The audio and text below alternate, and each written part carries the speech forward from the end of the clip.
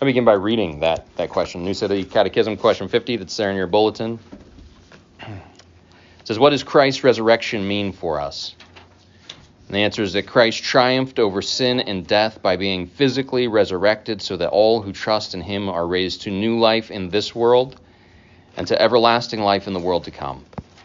Just as we will one day be resurrected, so this world will one day be restored. But those who do not trust in Christ will be raised to everlasting death. And essentially, that's just a summary of Revelation 19 through 22. We're going to start a short, well, Lord willing, we'll see where it goes, short topical series on the image of God. The first thing you can pray for is that I can find my notes somewhere in this Bible. Oh, there they are. Before I do that, I'm going to explain why I don't normally preach topical series. I mean, if you've been here very long, and pretty much everybody here has long enough to know that normally we're preaching, like I'm working through a particular section of Scripture or a whole book of the Bible, and the reason for that is because we want to hear from God. Like the whole point of gathering to worship is to gather together to go to God, to hear what he has to say to us.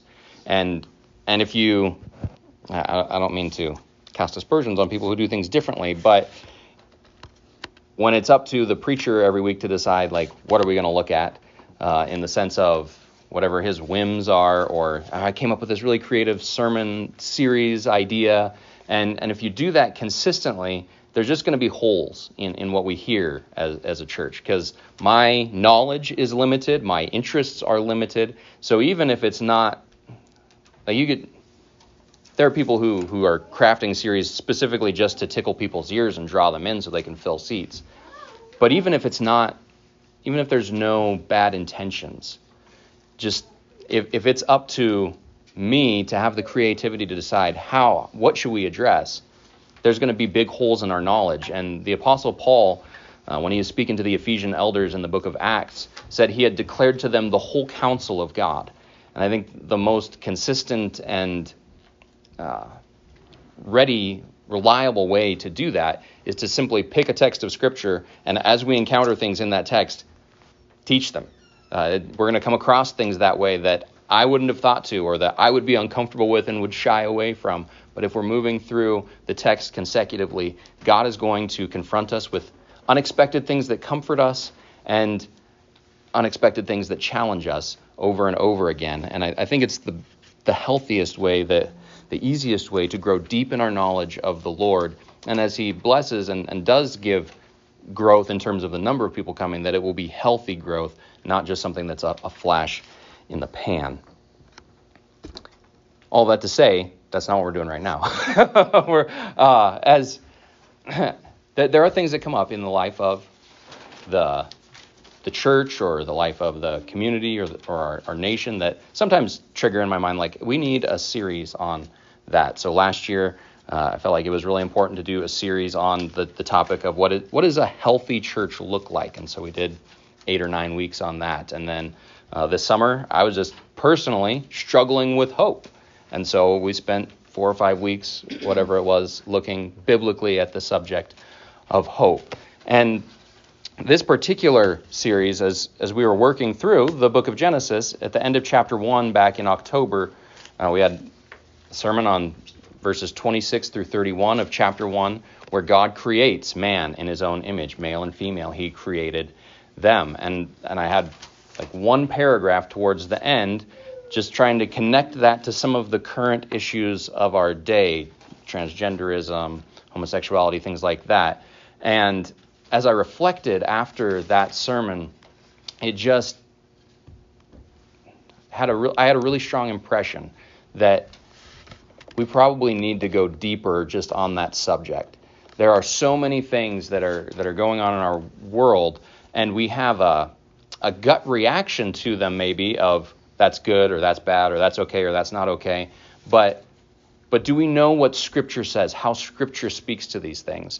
And I want us as a congregation to have confidence that no matter what situation we're facing, no matter what's going on in the world, God's Word either directly speaks to it or gives us a sufficient foundation and the tools to engage with those questions in a way that we can come to a God-honoring conclusion and chart a path forward.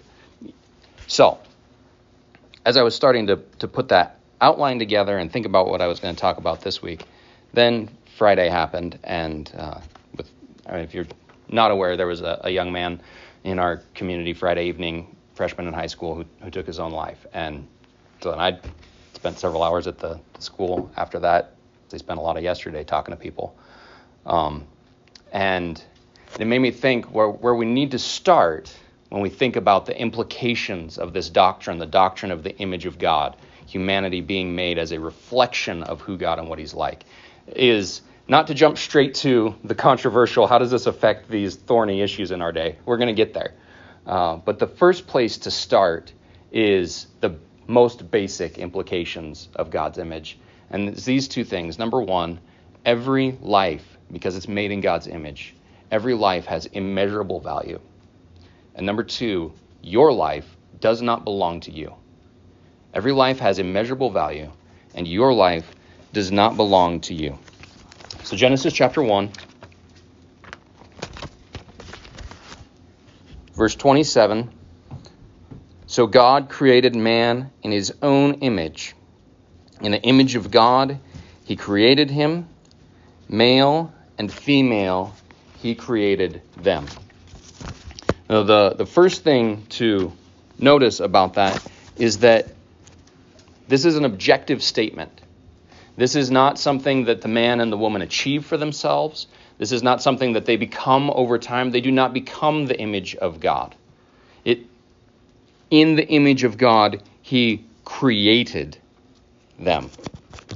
This is something that is declared by God. It's authoritative. It is true no matter what. Every human life is made in God's image. It's one of the main dangers, I think, of our social media age, is that people live a large portion of their lives online looking for transient approval, transient validation, a passing sense of, did what I post get likes? Did I get affirming comments? Especially, this is a big temptation for younger ladies. They'll post pictures of themselves looking for validation from the outside. Oh, you're so beautiful. Oh, that's a great picture. And if you're living your life looking for that kind of approval that passes away, you're always chasing your own tail. And we can do this in other areas of our life. It's not just online. We can do that in our work life. We can do that in our relationships with other people. Rather than thinking, what is the right thing to do? We think, how can I do this in a way that they're going to like me better, in a way that they're going to approve of me, and always be living for the approval of others. But if we understand this bedrock truth, that our value and our worth doesn't come from other people, we're going to have a much more stable life. Now, as a dad, like, how we interact with our children has a big impact on them, right? And so I probably don't do a good enough job of this, but I try to, with my boys, say to them, just quote the words of God the Father. You are my beloved Son, in whom I am well pleased. And I tell my girls, you're my little girl. I love you. I treasure you. But when I'm doing that, I'm not giving them value, right? They are valuable, and they do matter, whether I say anything or not. That value is already there because God created them with value. As a father, my job is to recognize that and call that out so that they understand it, so that they know it. But it's already there. We see that this value is intrinsic, that this is an implication of God's image. This is where my notes start to get really bad, but we trust the Lord to walk us through this. We see it initially in Genesis chapter 4. It's interesting. I was thinking about Genesis chapter 4. I just preached a sermon on it a couple weeks ago. Nowhere in that text does it explicitly tell us that Cain was wrong to murder his brother. Right? There's no verse in Genesis 4 that says, and Cain sinned by killing Abel. Now, you read the passage, and it's pretty clear that he's not doing what's right. Sin is crouching at his door. God warns him. Sin's trying to master him. And then we see that sin does master him when he gives into his passions and his emotions and kills his brother rather than obeying the voice of God. So the narrative is clear. But it's not until Genesis 9 that we get an explicit statement telling us what's going on here. What's going on when Cain takes Abel's life? And here at Genesis chapter 9, after God has destroyed the earth, it's become so evil that he's destroyed everything by the flood. He's saved Noah and his family through the ark. And as they come off the ark, God recovenants with humanity. And here in Genesis chapter 9, in verse 6, or we'll start in verse 5, God, essentially, he's instituting the death penalty here. The death penalty for capital crimes. Verse 5, for your lifeblood I will require a reckoning. From every beast I will require it, and from man. From his fellow man I will require a reckoning for the life of man. Whoever, sheds the blood of man, by man shall his blood be shed. For God made man in his own image. So God is explaining to Noah there that every time someone is killed, the person who killed them, the person who's responsible for their lifeblood being shed, their blood shall be shed by the blood of man. And this gets explained later on in Exodus and then even in the New Testament, where Paul says in Romans 13 that the state carries the sword. And they carry the sword. We can think of that in a military context, but also in a civil order context, where there are penalties for certain crimes. And the standard that we see in the Old Testament explicitly is that punishment is meant to fit the crime. And it's always geared towards restitution. But in the case of murder, there is no restitution, because what you have done is take a life, and you can't replace that life, because that life is made in the image of God. And so the cost, the requirement, is the payment with your own life. You can't actually make it right, but that's the only punishment that's fitting for that particular crime. Why is that life so valuable? Because it's made in the image of God. And what we can draw from that is that if that life is made in God's image, then to commit murder, as Cain did in chapter 4, is an act of blasphemy. It's not just something you're doing against that person, which is bad enough in its own right. But in attacking a human being, you're attacking an image bearer of God. James talks about this with our words in James chapter 3, I believe it is.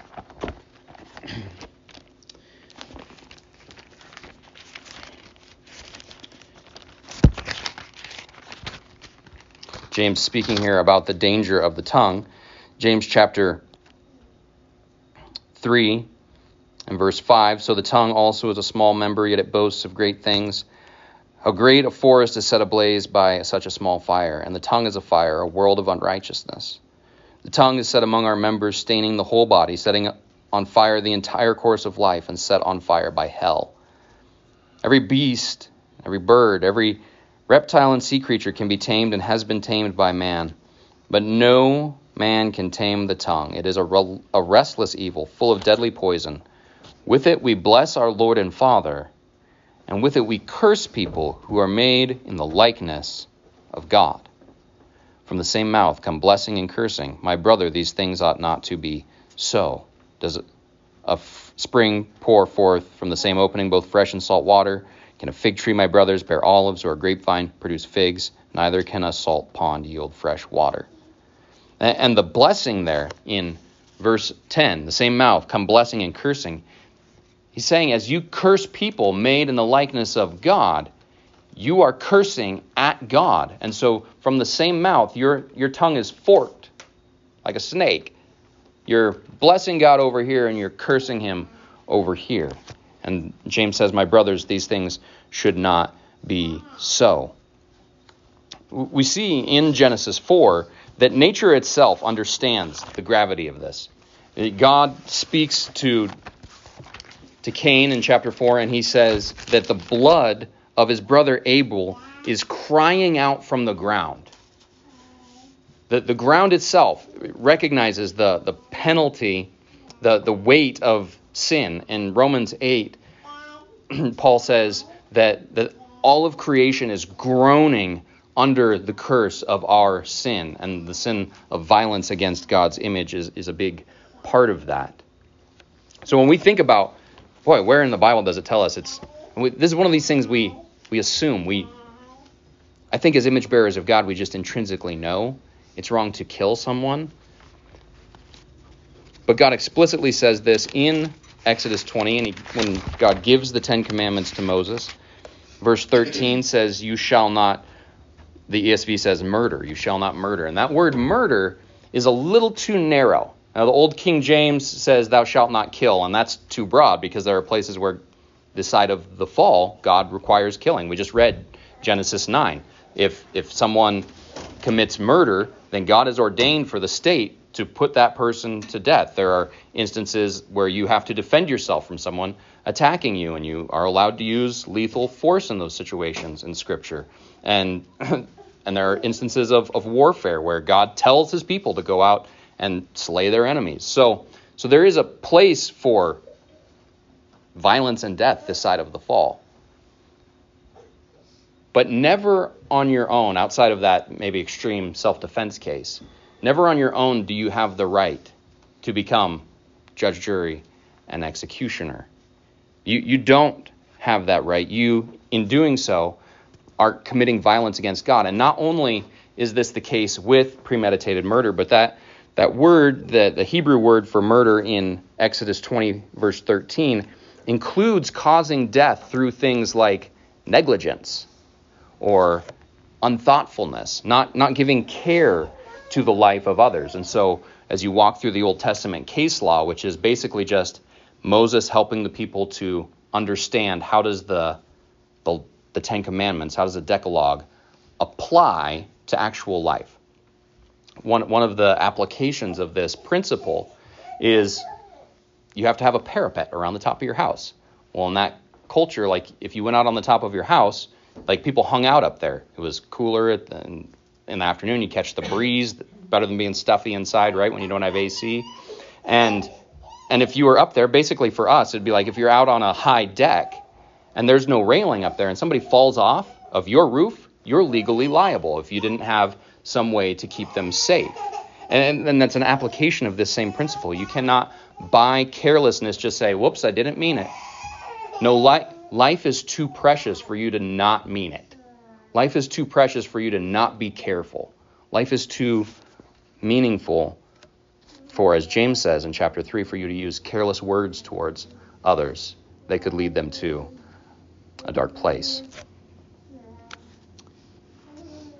So none of us on our own has the right to take another human life, to be careless about their life. And this begins, Psalm 139 says, in the womb. So when we think about abortion, this is a very common text to look at. Psalm 139, beginning in verse 13. You formed my inward parts. You knitted me together in my mother's womb. I praise you, for I am fearfully and wonderfully made. Wonderful are your works. My soul knows it very well. My frame was not hidden from you. When I was being made in secret, intricately woven in the depths of the earth, your eyes saw my unformed substance. In your book were written, every one of them, the days that were formed for me, when as yet there was none of them. Before we're born, God has knit us together in our mother's womb. He has counted out our days before we ever existed. It's true for each and every human life. And it's one of those areas, people often pit the Bible and science against one another, and yet here is an area where it has become all the more clear as technology has advanced and we're able to see the baby developing in the mother's womb just from what a small age. This is obviously a human. And we also have DNA and technology. Your DNA is the same all the way through. From the moment of conception, this is a human being made in the image and likeness of God. We have no right to do harm to. They've committed no crime. They are worthy of respect and worthy of being taken care of. The principle of not having the right to take a life, not having the right to carelessly harm someone, extends not just to others, but also to ourselves. It's the second truth we're going to look at, is that your life does not belong to you.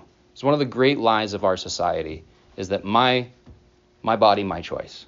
My life is, I'm the one who determines. I'm the one who decides what's good for me, what's right for me. I get to pursue what makes me happy, what makes me satisfied. Me, I. And it's all a lie. First of all, God is the creator. The Apostle Paul says in the book of Acts, chapter 17, he's standing there on Mars Hill in the midst of the pagan philosophers. He quotes one of their philosophers back to them, and he says, "In him, that is in God, we live and move and have our being." There is no life apart from God, and if God is the creator, then God has rights over that which he has created. Jim just built his porch. Who owns Jim's porch? Jim does. Jim built it with his own hands. God created your life out of nothing. He owns you. He rules you. Romans chapter 14, verses 6 and 7. Paul speaking specifically here to believers, but this is a call for all of humanity. Romans 14, verses 7 through 9 says, "For none of us lives to himself, and none of us dies to himself. For if we live to the Lord, and if we die to the Lord. So then, whether we live or whether we die, we are the Lord's. For to this end Christ died and lived again, that he might be Lord of both the dead and of the living." Every human being created in the image of God is called to live as if before the face of God. What should be driving us? Specifically there in chapter 14 of Romans, Paul's talking about not casting judgment upon one another. And he's saying, don't live for the approval of others, and don't expect others to live for the approval of you. Live as if to gain God's approval. Now we know we're sinners. We fall short of God's standard, and that's why Christ has come. He did die. He bore both our sin and the punishment for our sin on the cross, and he was raised again.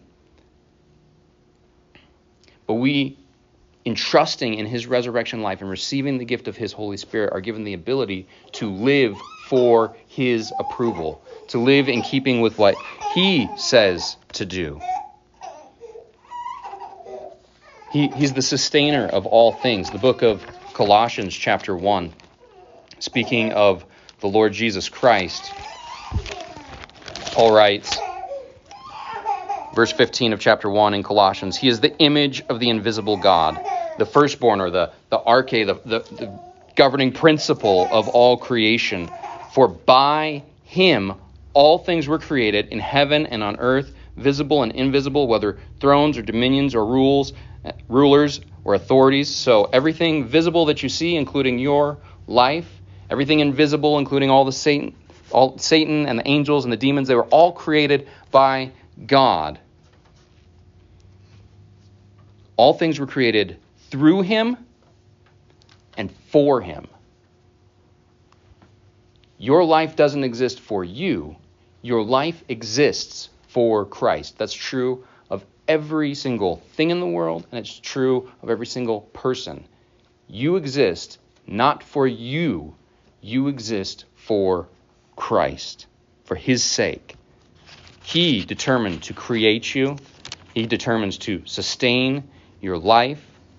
And though you are a sinner, he thought you worth purchasing with his own blood. 1 Corinthians chapter 6, Paul, in the middle of exhortations concerning living a sexually pure life in the midst of, he was speaking to a culture that was just as pagan in this way as ours is.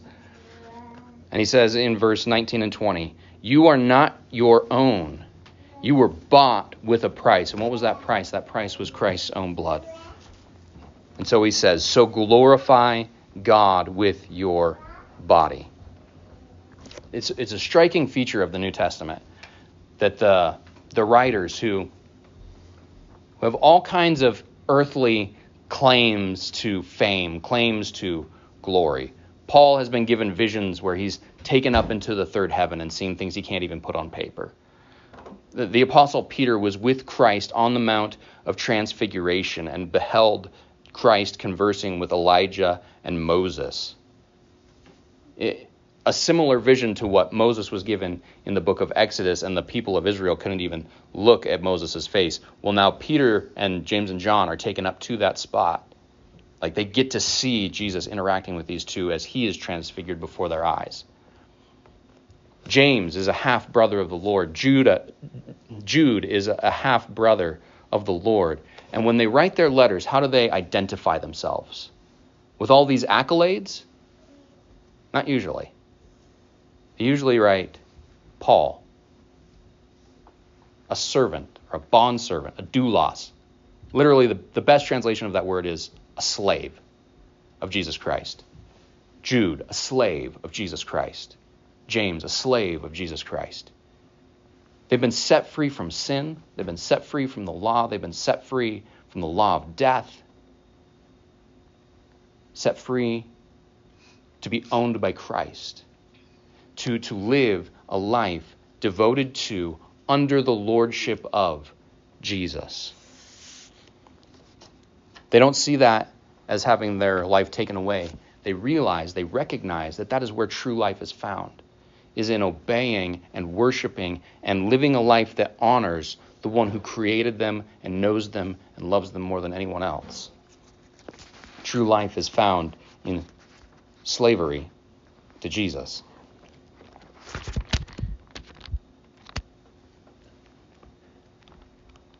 I want to direct your attention to Luke chapter 20 and talk for a minute about taxes, which might sound out of left field, but it's not.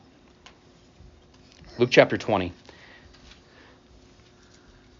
At this point in Jesus' ministry, he's very unpopular.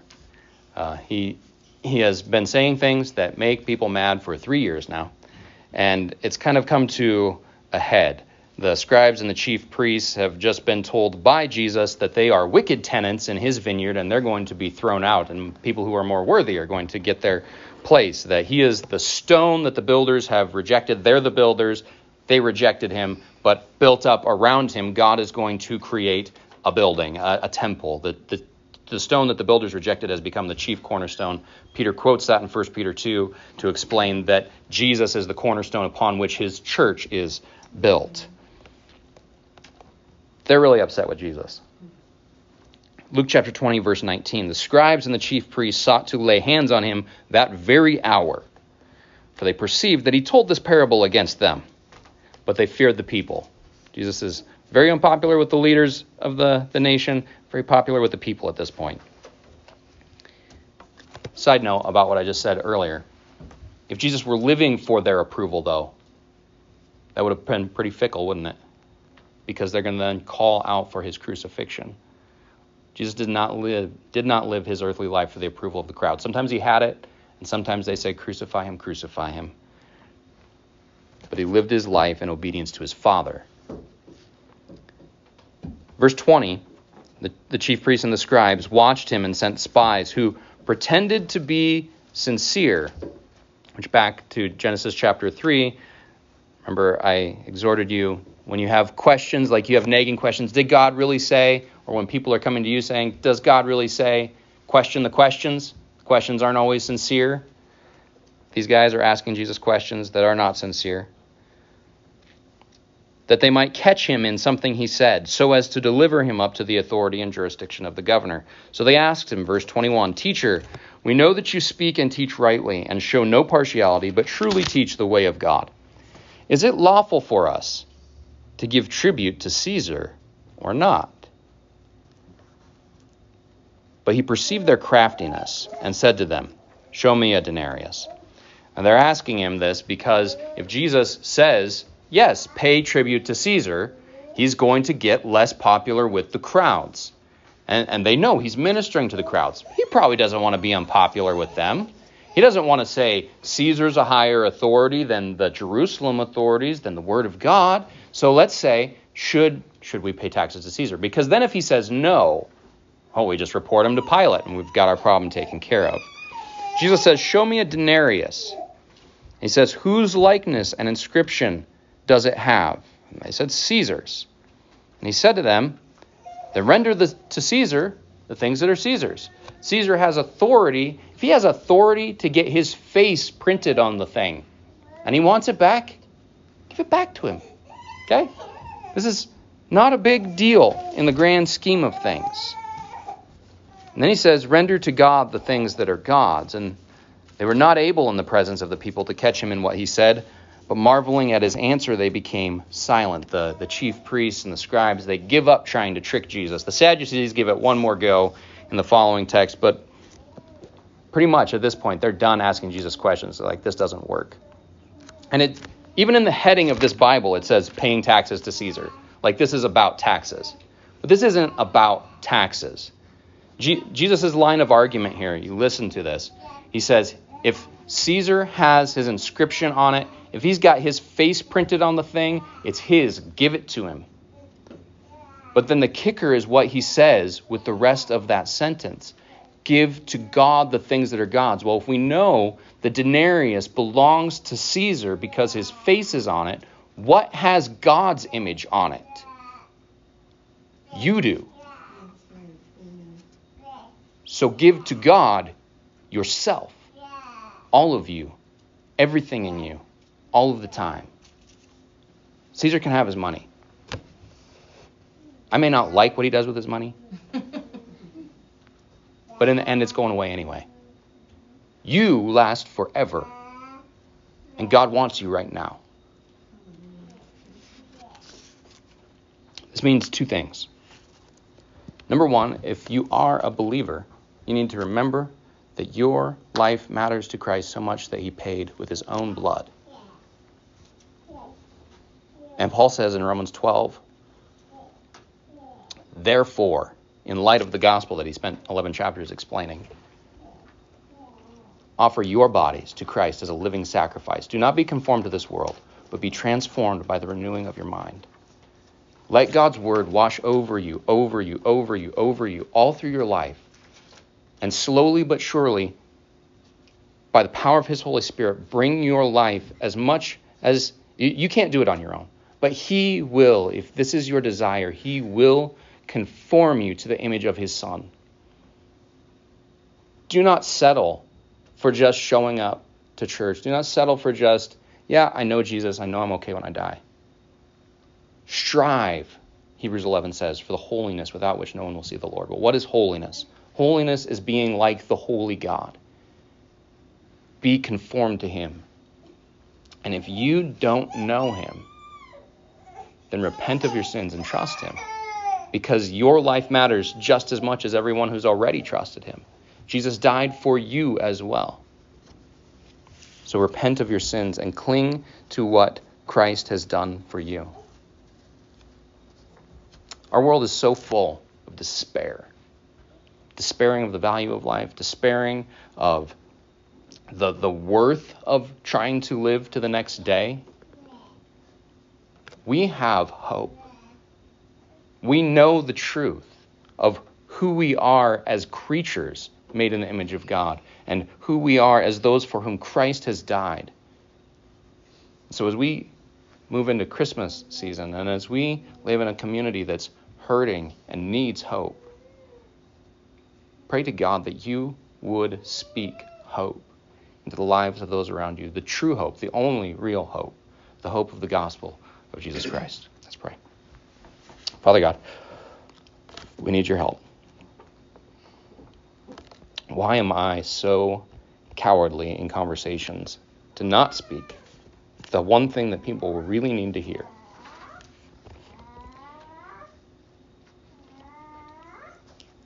Lord, make us salt. You have made us salt. Jesus says in Matthew 5, you are the salt of the earth. You are the light of the world. A city on a hill cannot be hidden. Make us shine brightly.